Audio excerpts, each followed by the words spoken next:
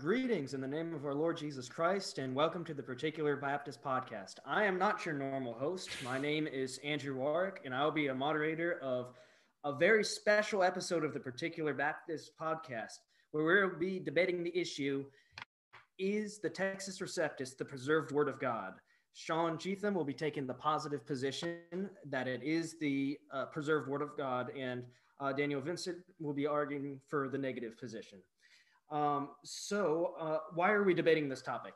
Well, the Bible says that every word of God is pure. So Christians should desire to know the exact words of God, not just their general content or the names of the books of the Bible, which we all do agree on. We all hold to the Second London Baptist Confession of Faith, and we agree with all of the essential core doctrines and the number of books of the Bible and their general content.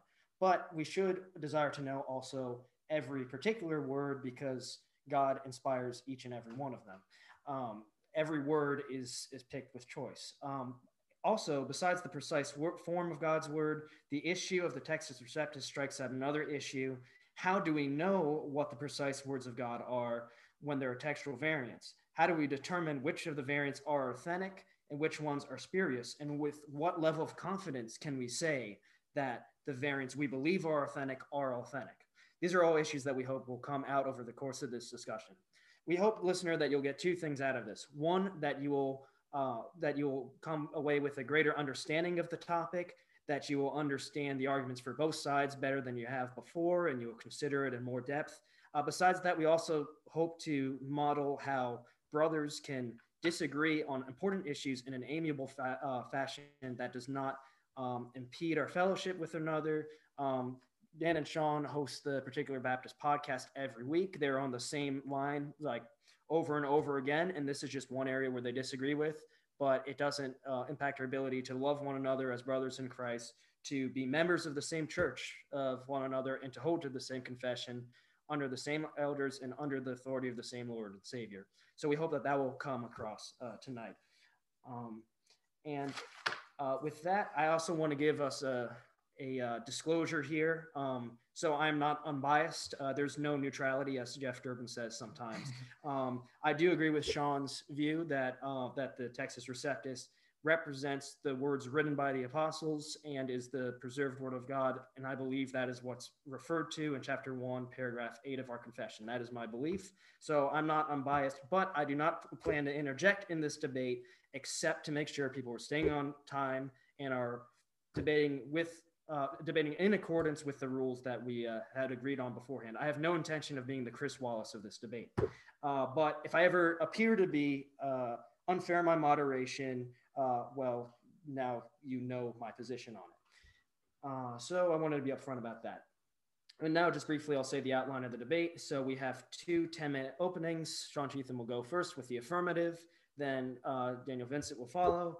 And then we'll have two series of 5-minute cross-examinations. So each debater will get 2 5-minute periods to ask the other debater questions. And Daniel will start that, and Sean will go second. And they'll each have their 2 sections. And then after that, 10-minute closings, and we'll 5-minute closings. 5-minute closings. Excuse me, we changed that. Mm-hmm. Daniel will have the last word on that. And with that, I'd like to open us in a brief prayer. Father God, thank you for giving us this opportunity to discuss this important issue in a brotherly fashion. I pray that you will give us humble minds to reflect on this important issue, to examine our own presuppositions, to, with humility, examine them and see if they are grounded in your word or not. Let the self-authenticating power of your word speak truly and powerfully to us, guide us in our discussion, and may it be glorifying to you. In Jesus' name, amen. Amen. And with that, Sean, it is your floor. All right. Do you want to start the timer? I will. Maybe. Just so we know I'm not cheating. All right. 3, 2, 1. All right. Before we begin, I would like to thank Dan for his willingness to participate in this friendly debate we have. I hold to the confessional text position. It's called this because it comes from the Westminster and 1689 Confessions of Faith, chapter 1, paragraph 8, which state that the Old and New Testaments, being immediately inspired and by his singular care and providence kept pure in all ages, are therefore authentic. And we of this position believe this is in contrast to the modern critical text position, which holds that the true text of the New Testament has become corrupt and is in the process of being restored based on an examination of surviving handwritten New Testament manuscripts, although it may never fully be restored. As Daniel Wallace, a respected evangelical textual critic, notes, we do not have now, in our critical Greek texts or any translations, exactly what the author of the New Testament wrote. Even if we did, we would not know it. There are many, many places in which the text of the New Testament is uncertain. That comes from Gurian Hickson's book, Myths and Mistakes in New Testament Textual Criticism. This uncertainty is due to the fact that comparing manuscripts that are written long after the time of the originals and that frequently contradict each other do not give one certainty unless it is coupled with the idea that God most certainly has preserved his word and he has made that preserved word identifiable. Dan and I both believe in a form of preservation. The question is, however, is this a general preservation or a preservation down to the individual letter? Additionally, there's also the question of, if the Bible has been preserved, where is that preserved word of God to be found? I'm going to argue that the preservation is down to the letter. Additionally, I will demonstrate that the church, at least in part, has always had access to the uncorrupted word of God, and we can find the preserved New Testament in what's commonly called the Textus Receptus, or TR. So let's get started with the biblical data on preservation.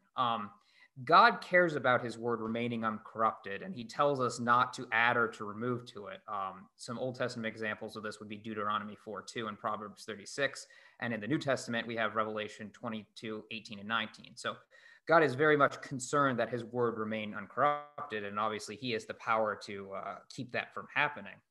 I do want to focus on one main text and a couple of the other texts, the main text being John 10:35. So that reads, if he called them gods unto whom the word of God came, and the scripture cannot be broken, say ye of him whom the Father hath sanctified and sent into the world, thou blasphemest, because I said, I am the Son of God. So in context, Jesus is arguing with the Pharisees who don't like the fact that he's called himself the Son of God. In fact, they're in the process of picking up stones to stone him. Jesus' argument to the Pharisees rests on the idea that because the scripture calls human judges gods, it's appropriate for Jesus to be called the Son of God because he is actually so. However, in doing so, he reminds them that they can't get around this fact because the scripture cannot be broken. That's the words he used. The scripture cannot be broken. Now, Jesus' main point here was not on textual criticism, but I think the implications of this passage are applicable. With an indeterminate or errant scripture, the scripture is broken. We couldn't proclaim biblical truths from parts of scripture because we don't know if we have the authentic word or not. I've even heard Christians who believe in modern textual criticism say that no point of doctrine should be derived from textually uncertain passages. Under this logic, if Psalm 82 were to have doubtful textual evidence, Jesus shouldn't have made his point off it. It doesn't have textual issues, as far as I'm aware. I tried looking into it briefly. But if God isn't concerned with preserving his word exactly, we can't make exegetical points with the confidence that our Lord did. And the fact that the church used to hold some of these some passages of scripture, such as the ending of Mark or the story of the woman caught in adultery, but now modern textual criticism declares them to be unoriginal, this shows that we could be wrong about what is and isn't scripture, and thus all of scripture is actually suspect. If we were to find 100 early manuscripts buried in the sands of Egypt that omitted, say, the Sermon on the Mount in Matthew's gospel, would we be forced to conclude that it wasn't original and that the church had been wrong about what was the word of God? But we have a promise from God that the scripture can't be broken. Therefore, the true text of the Bible must have been available and recognizable to the church in every age, as they are the ones whom God is most concerned with having his word. Just as the Pharisees could not refute what Christ reasoned from Psalm 82, neither should anyone today be able to refute any point from any part of scripture based on the idea that we might not have the original.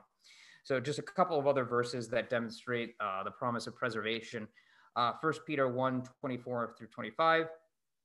For all the flesh is as grass, and all the glory of man as the flower of grass. The grass withereth, and the flower thereof falleth away, but the word of the Lord endureth forever. And this is the word which by the gospel is preached to you. So the gospel word can't fall away. It endures forever, unlike the things of the natural world, like grass and flowers. God's word is supernatural, and it cannot help but endure forever. Matthew 5:18, for verily I say unto you, till heaven and earth pass, one jot or one tittle shall no wise pass from the law till all be fulfilled. Jots and tittles were the smallest components of the Hebrew language. Thus, not even the smallest part of the law could pass away until heaven and earth pass. Our primary focus in this debate is the New Testament, but this shows God's promise of preserving his old covenant word, which is still edifying to his new covenant people. And finally, Mark 13:31, heaven and earth shall pass away, but my word shall not pass away. This is Jesus speaking. So heaven and earth can be destroyed, but Jesus' words cannot. In context, Jesus said this during the Olivet Discourse. If his words there in the discourse are incapable of being lost, are we to conclude his words elsewhere are? I don't think that's necessarily consistent. So now there are other texts we could go to, but now having established that God will preserve the scriptures, how then do we apply this to what we see in history? Both our sides acknowledge that prior to the printing press, the hand-copied manuscripts of the New Testament contain errors, both accidental and purposeful. We don't know exactly what the form of the text looked like at the various times in history, as not all the manuscripts survived till today. And additionally, the surviving manuscripts that we have, we don't know if they were copied by faithful men or copied by heretics who had an agenda. Indeed, many of the readings of the early manuscripts disagree with quotations from early church writers that we have of either the same period or even prior.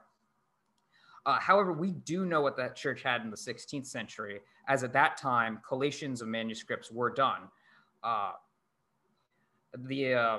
faithful men, and these became the editions of the TR, which were used in the translations for Protestant churches.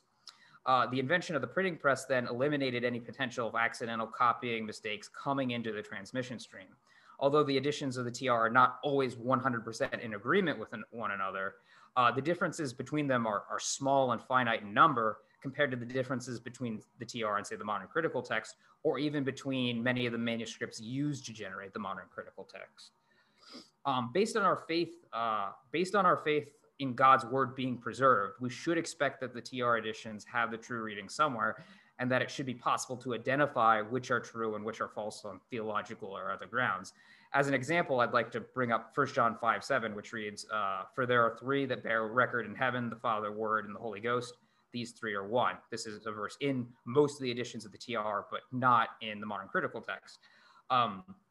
And this verse is not well attested in our surviving Greek manuscript tradition, being omitted from the majority of manuscripts that have 1 John, and the ones that do have it being late in history. However, it is in the majority of TR manuscripts, and without it, there would actually be a grammatical error in the Greek. Thus, as the Holy Spirit would not inspire a meaningless grammatical error, we have to receive it as authentic. The modern critical text position, on the other hand, holds that since the 16th century, older and more reliable manuscripts than what Christians had in the 16th century have been found, which contain different readings than which are found in the TR. Some of them are quite significant. Based on the idea that the text of the Reformation was corrupt, they try to reconstruct what the original text was, giving priority to these manuscripts and using the axioms of textual criticism. However, there is no way from a neutral standpoint to validate whether these more recently discovered manuscripts were used by Christian brothers or not. There's also no way to know if we currently have enough evidence to properly reconstruct the text. As I stated earlier, if the church of the 16th century lacked the necessary manuscripts, should we really expect to have them today? If God did not preserve his word perfectly to them, what confidence do we have that he would do so to us? And this is the key takeaway I hope everyone takes away from my presentation. God told us that he would preserve his word. It would remain preserved, and thus we Christians can have confidence that, like those that came before us, we have access to the true words of God and can build our faith and life on that sure rock. And with that, I see the rest of my time. Which was 3 seconds. So perfect. All right. All right, Dan, it's your floor. All right, let me just get my notes up here. All right, I'm ready. All right, 3, 2, 1. Recently, there has been a resurgence in debate as it relates to the text in the New Testament. Should we use the Textus Receptus, TR, as being considered the final word of God? Those of the so-called ecclesiastical text or confessional text perspective would have us believe that the TR fits this paradigm. To be clear, I do not mean to say that my opponent is TR only. He is not. However, I believe the core arguments for both TR onlyists and TR preferred are the same. While I believe the modern critical text position is the best textual critical methodology, I choose not to fall into the dichotomy that the critical text or the TR is the pure word of God in and of themselves. I believe that this is a false dichotomy and should not be utilized. Critical text scholars who are Christians hold that the TR, while containing the preserved word of God, does not accurately represent the long since lost autographas or originals when taken on its own. That said, we must go where the evidence leads. Considering all of the evidence we have is important if we are to honestly view the text of the New Testament. We should not simply pick a text type or a specific printed Greek text based on tradition or any other means that excludes honest historical evidence. I believe that God has kept his word pure in all ages, as the Second London Baptist Confession of Faith states. I believe his word has been preserved and kept from error. This does not mean that the manuscripts were kept free from error, as plainly seen by the over 400,000 variants that show up in our manuscripts, which is more variants than there are words in the New Testament. But it does mean that in that tradition, God has kept his word pure. My brother Sean asserts in a paper he wrote called The Word of God Kept Pure for Us to Read in Our Language that modern textual criticism means that text has been lost due to corruption. I would like to know, though, what modern textual scholar consistently asserts that we have lost text, particularly a Christian modern textual scholar. This argument, I believe, is a straw man that presents modern textual criticism as monolithic when it is not. Look at what Kurt and Barbara Allen said about the text tenacity in their book, The Text of the New Testament. Quote, the transmission of the New Testament textual tradition is characterized by an extremely impressive degree of tenacity. Once a reading occurs, it will persist with obstinacy. It is precisely the overwhelming mass of the New Testament textual tradition which provides an assurance of certainty in establishing the original text. It is probably quite clear that the element of tenacity in the New Testament textual tradition not only permits, but demands that we proceed on the premise that in every instance of textual variation, it is possible to determine the form of the original text, end quote. They held that we have the original readings in our textual tradition without doubt, which by implication means God has preserved his word and kept it pure in all ages. To imply that modern textual criticism as a whole means text has been lost is to misrepresent the position. What I want to do in my short time today is address some of my esteemed opponent's beliefs about the Greek text and hopefully show that the critical text is the most balanced position. First, my brother has asserted that we must determine the Greek text in the New Testament. This is in his paper. The New Testament primarily by presupposition, meaning that since the scripture is our ultimate standard, we must believe it to be the case from a textual standpoint. Since this position holds the TR as a standard, we must believe that to be God's word kept from error. To argue your view of a certain Greek text by using presuppositionalism is a misapplication of Cornelius Van Til's system of apologetics.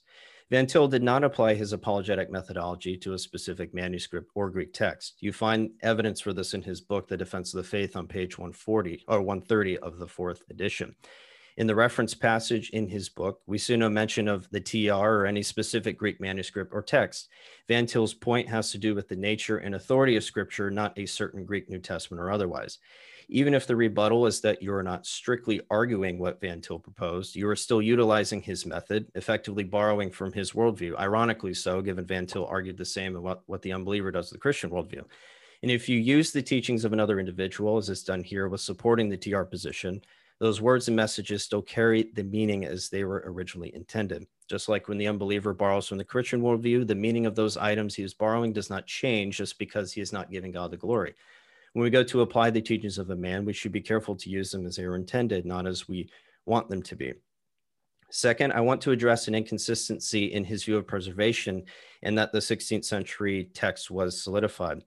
I want to demonstrate his view of inconsistent view of preservation using the Comma Johanneum, which Sean mentioned already. He holds that the Comma Johanneum is original, which I believe creates a problem with preservation. The Comma Johanneum does not show itself in the Greek tradition until the 13th century, when a Greek copy of the Latin came onto the scene. This means there's no early Greek evidence for this reading. It only appears in the Latin. If a verse does not show up in the Greek tradition until the 13th century and is later part of the text in the 16th century, doesn't that mean the verse would have disappeared for nearly 1,200 years? Furthermore, does not this mean that the purity of the word would not have been kept by God in all ages? This means that my brother cannot hold to preservation consistently with the very Greek New Testament he espouses as containing the word of God kept pure. Even if you want to go with Erasmus, whose work was part of the TR, he did not include the Comma Johanneum in his Greek New Testament until his third edition and still had problems with it. If one of the framers of what would become the TR had issues with this verse, shouldn't that cause one to pause and consider the authenticity? Luther's German Bible did not even contain it, since his New Testament was based on Erasmus's second edition. Erasmus even added readings for Revelation that were not in the Greek, but from the Latin. And doesn't this mean that Erasmus would have added to the text? Doesn't that mean there would be more than God had preserved? How is that consistent with God's word being kept pure in all ages? Now, as to the notion of a solidified text in the 16th century, Sean writes about this as well. He asserts that the text of the Protestants had was solidified with the help of the printing press.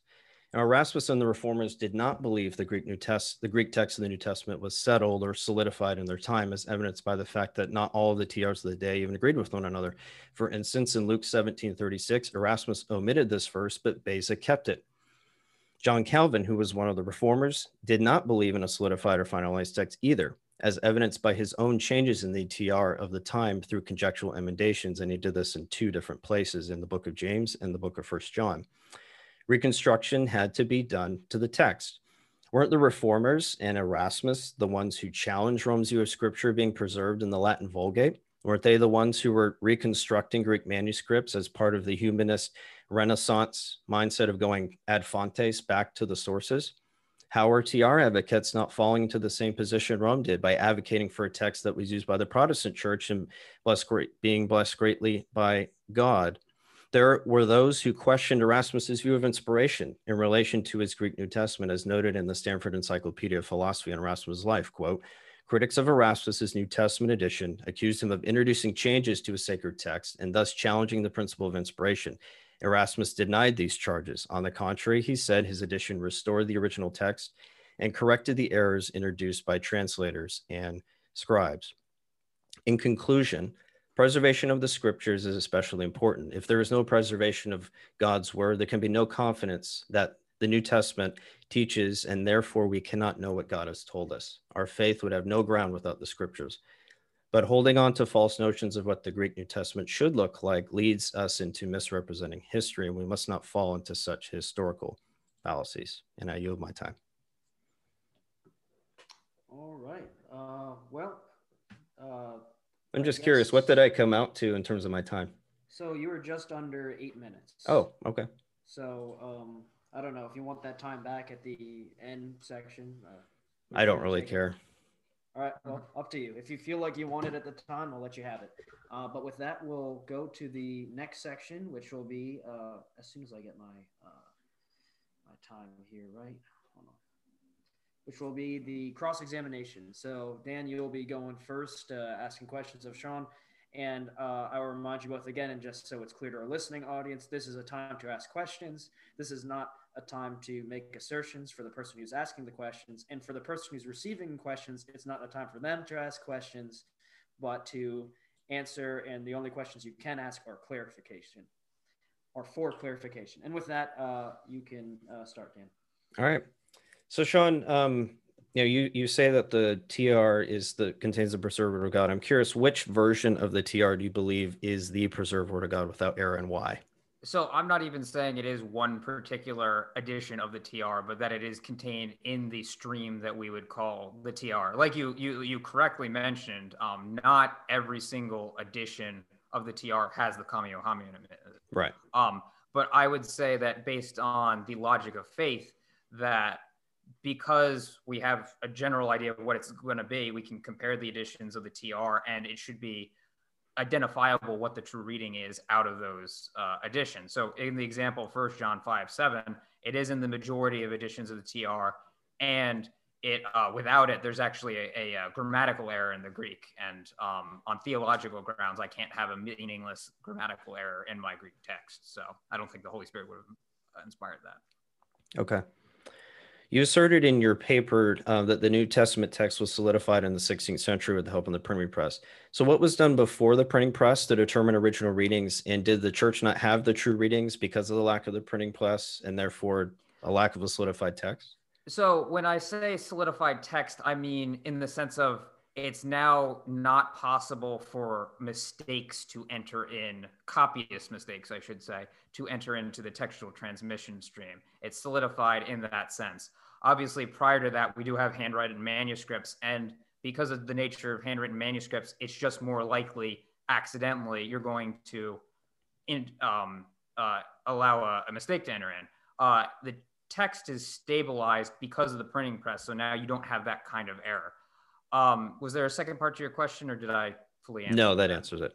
Okay. All right. Do you think that Erasmus believed his work should have been the final authority in the way that you're presenting the TR as the final authority? Perhaps not. I'll be honest. When it comes to Erasmus, I do think he did very good work and was very helpful, and that he was providentially guided. But like there's issues. He's sort of credibly accused of maybe being a closet Arian, and that's why 1 John 5:7 might have been left out initially, at least, until he had a manuscript that actually demonstrated that it was original.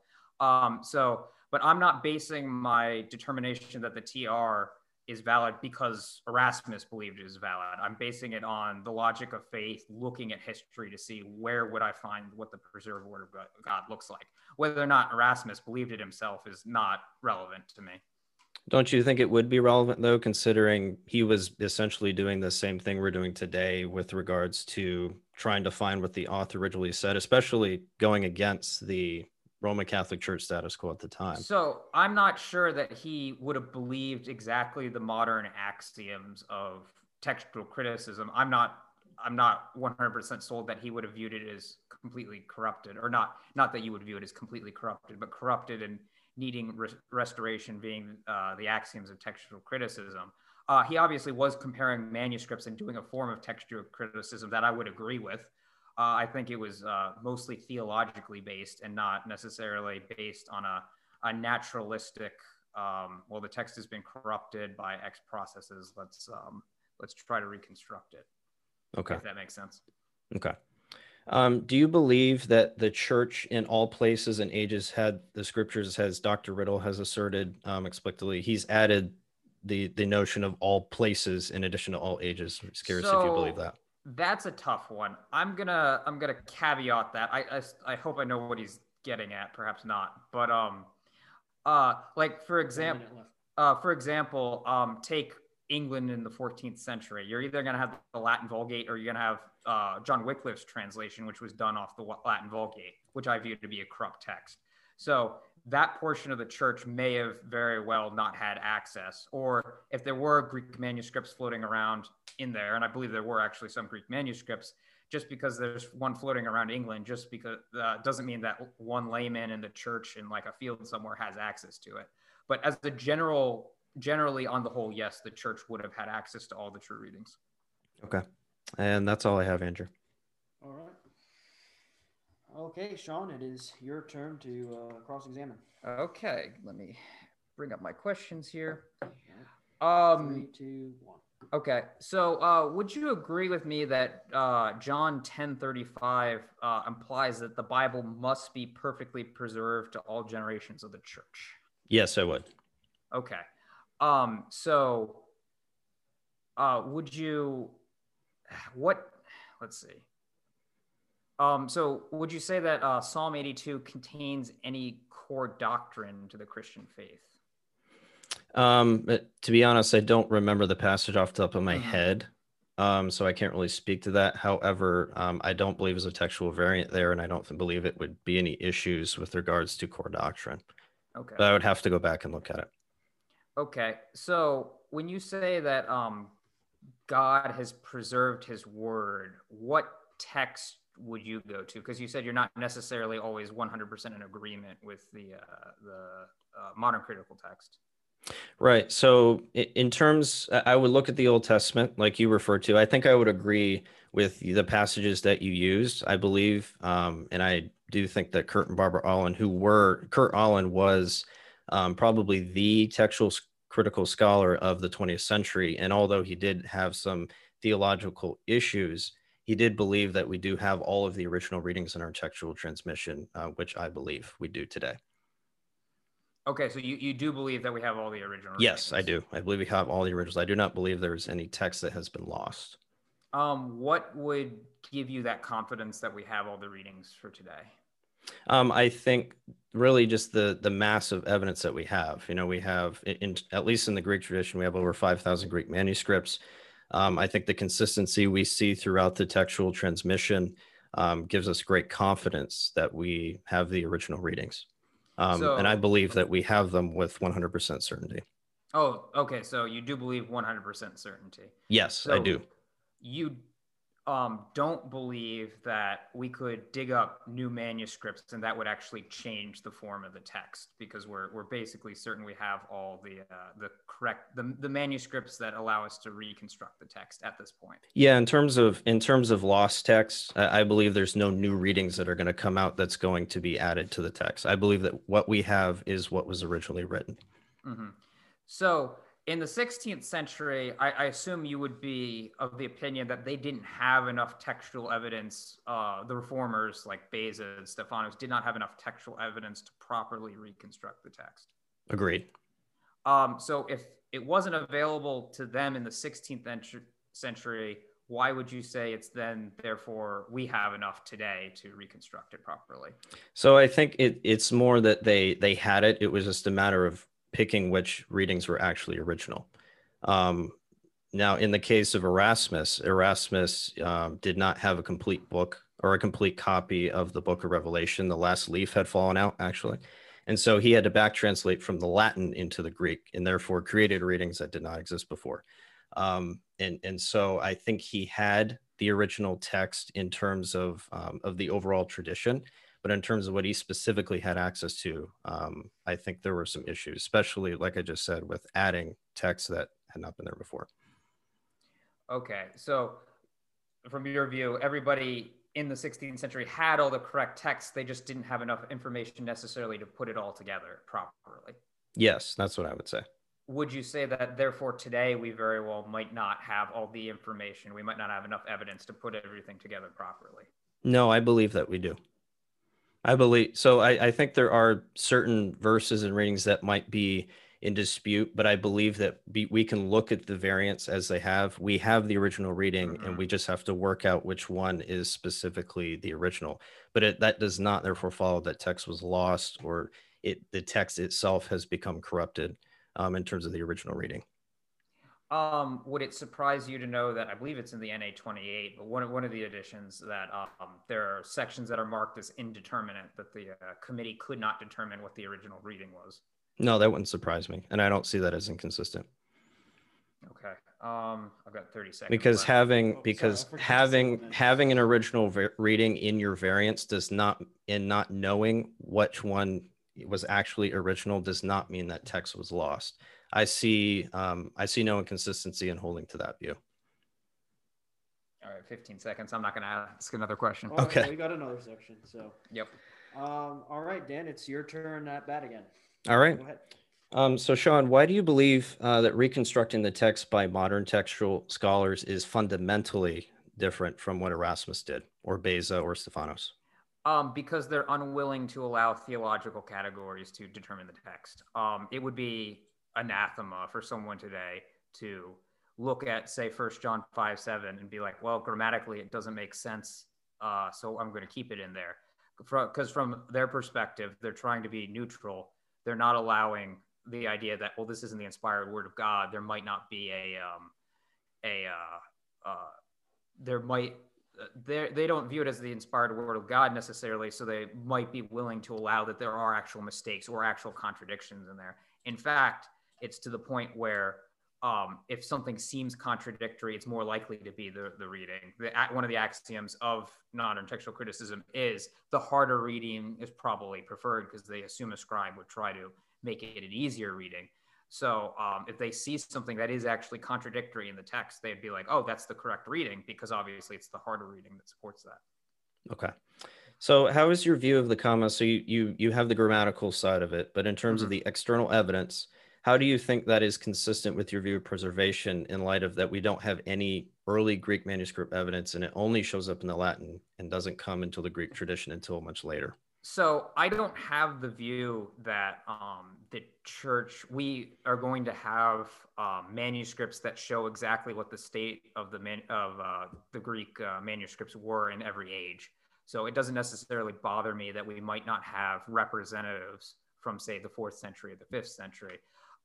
We do have patristic quotations from that era, so we know that it is that old. But just because we don't have any surviving manuscripts doesn't bother me. 1 John 5:7 is also actually an interesting one, because the Catholic epistles in general, we just don't have a lot of manuscripts for. For example, the papyri are brought up often as being as helping to determine the text, but there's only 2 partial manuscripts of 1 John in the papyri, none of which actually contain the section that would have 1 John 5:7.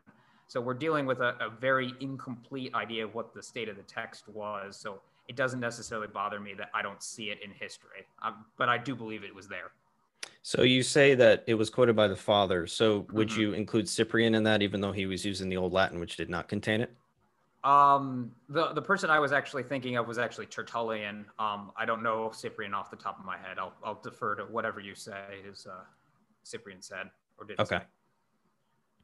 Say. I think that's all I got. Oh, okay. All right, Sean, your 5 minutes. Okay, so where we left off, essentially you were saying you do think that we do have enough evidence to properly reconstruct the text, although just because there were indeterminate cases that wasn't necessarily contradictory to that idea. Would you say that indeterminate cases make the scripture broken? I do not. No, I believe that we can still understand what God is communicating to us, in spite of the fact that in some minor areas there is not 100% certainty on what the original was. But I think the problem is that you're conflating modern textual criticism with lost texts, and I do not believe that. As I quoted with the Allens, I believe that we have the original text and that God has preserved his word in that way. But just because I do not believe that a text cannot be fully reconstructed with 100% accuracy, even though it is near 100% accuracy, it does not mean I believe that text has been lost. So I want to make that clear. Gotcha. In the case where it's one of those sections where we can't reconstruct it fully, would you say that part of scripture is broken? No, because I think we have it, and we can see what that, we can see it in our variants. I think an example of this is in Revelation, where you have a difference between 616 and 666. One of those is the original. It's just a matter of determining what it is. And I think that is one of the areas where it's difficult, but I don't believe that means the scripture itself has been broken. Well, I'm trying to highlight just that particular scripture. When it says the scripture cannot be broken, well, I'm pontificating, shouldn't do that. Just that section, Revelation, I think, is probably an easy one, but in a section where it's truly indeterminate, is that section of scripture broken? No, I don't believe so, because we do have the original text in those variants. So, okay. So do you think we should use theological categories to determine the text? No, I don't. And I think what your position and Pastor Riddle and Pastor Truelove have done is inadvertently hijacked the presuppositional apologetic methodology and tried to apply it to a textual critical methodology, which I believe is a category error and a misrepresentation of Van Til's apologetic. Okay. So do you believe that we are actually able to reconstruct what the text looked like in various points of history? So not necessarily today, but we can know, say, in the 9th century, what the state of the text looked like. Yes, I think so. Okay. Yep, I think we can do that. In the 9th century, you had the Byzantine tradition come on the scene primarily. So I think we can see what the text looked like in that time. Let me switch to the 4th century because it's easier, in my opinion. We have essentially two almost or complete manuscripts of that century out of we don't know how many. How many manuscripts would you need in order to be reasonably confident of we know accurately what the text of that century looked like? So I wouldn't have a specific number, although I think the importance of those manuscripts is highlighted in the fact of how they were written. They were in the codex form. They were highly used by the fact that, especially the Codex Sinaiticus, was edited quite a bit, which means it was used quite a bit. The fact that it was a codex in the form that it was written means it would have been widely used at the time. And there is even some historical evidence, although I don't know how accurate it is, and I think there is some question with regards to Vaticanus that it may have been a Bible that was commissioned by Constantine, although I think that might be kind of shaky. So I can't give you a specific number of what I would determine as helping with being original, but I think that its dating and its usage are helpful in giving weight. So I believe the statistic is that that Vaticanus and Sinaiticus actually disagree with each other more in terms of readings than do either one with the TR. Given the fact that there is a lot of disagreement, would you still consider them that they're good, accurate representations of the text state in that century? Yes, I think they were. And I don't think it would be accurate to compare the TR with regards to those manuscripts, because the TR is obviously going to be consistent with itself because you're using the TR to look at the TR. But yes, I do believe that those are accurate representations of the text at the time. All right, that's Sean. Okay. So Sean, you have 5 minutes for your closing statement, and we'll wrap this up. All right. So just to briefly address one of Dan's points that I'm using presuppositionalism when Van Til himself didn't use that. I'm not a presuppositionalist because of Van Til. Obviously, I do think he's the person in the modern era that is responsible for a lot of presuppositional thought, but I'm presuppositional because I think the Bible teaches it. And by the same extension, I think the Bible does teach the type of preservation I'm talking about. And that'll lead into my closing statement here. I do think that if you have a text that it's indeterminate, at that point the scripture is broken. You're not able to make a core, or you're not able to present doctrine off of that. There are plenty of Christians out there, James White being one of them, that will tell you that you should not base a doctrine or a teaching off of a manuscript or a reading that's in dispute. And at that point, the scripture is broken. We can't use it as it was intended. God intended us to have the complete scriptures. We know that all scriptures God breathed and profitable for correction, reproof. Like all of the scriptures are beneficial to us. To lose even one of them would be a travesty. I think a good example of this that people would recognize would bother them is if we were to lose, say, the book of Jude. Now, obviously, Jude doesn't have anything in it that we'd say is core doctrines. The message of Christianity would say the same, but Christians would immediately be like, "Oh no, we can't lose Jude. There's so much good truth in there for us to benefit from." So I think that's important. Dan brought up the fact that he doesn't think that just because a text is indeterminate that we've lost it, and I think they're practically the same. If you don't know what the text is, if the church can be wrong about what a text is and base hundreds and hundreds of sermons off of, say, the longer ending of Mark or the ending of Mark, and be wrong about that, we have no confidence that what we're saying to what we believe the text is today is actually the text. In terms of the historicity of the manuscript evidence, I don't believe that we have enough to establish what the text looked like in history. Taking the examples of Vaticanus and Sinaiticus, I would dispute the idea that they were necessarily well used, specifically with Vaticanus, as for example, Erasmus didn't want to use it because he thought it was a Greek translation of the Latin, so going from the Latin back into the Greek. And we don't necessarily have evidence that it was greatly used. But that's two manuscripts, two complete or almost complete manuscripts in the 4th century. How many manuscripts were there in the 4th century? I don't know that anybody has a good idea, but we'll just say there was 1,000. So 2 out of 1,000, that would be 0.02%. or sorry, 0.2%. Are we really going to say that that's statistically significant to know what the state of the text was in that century? I don't think so. And also, a lot of these early manuscripts do actually contain Byzantine readings, which are the Byzantine text is not the exact same as the TR, but the TR you could say is a Byzantine type text. Where was that quotation from Metzger? Sorry about that.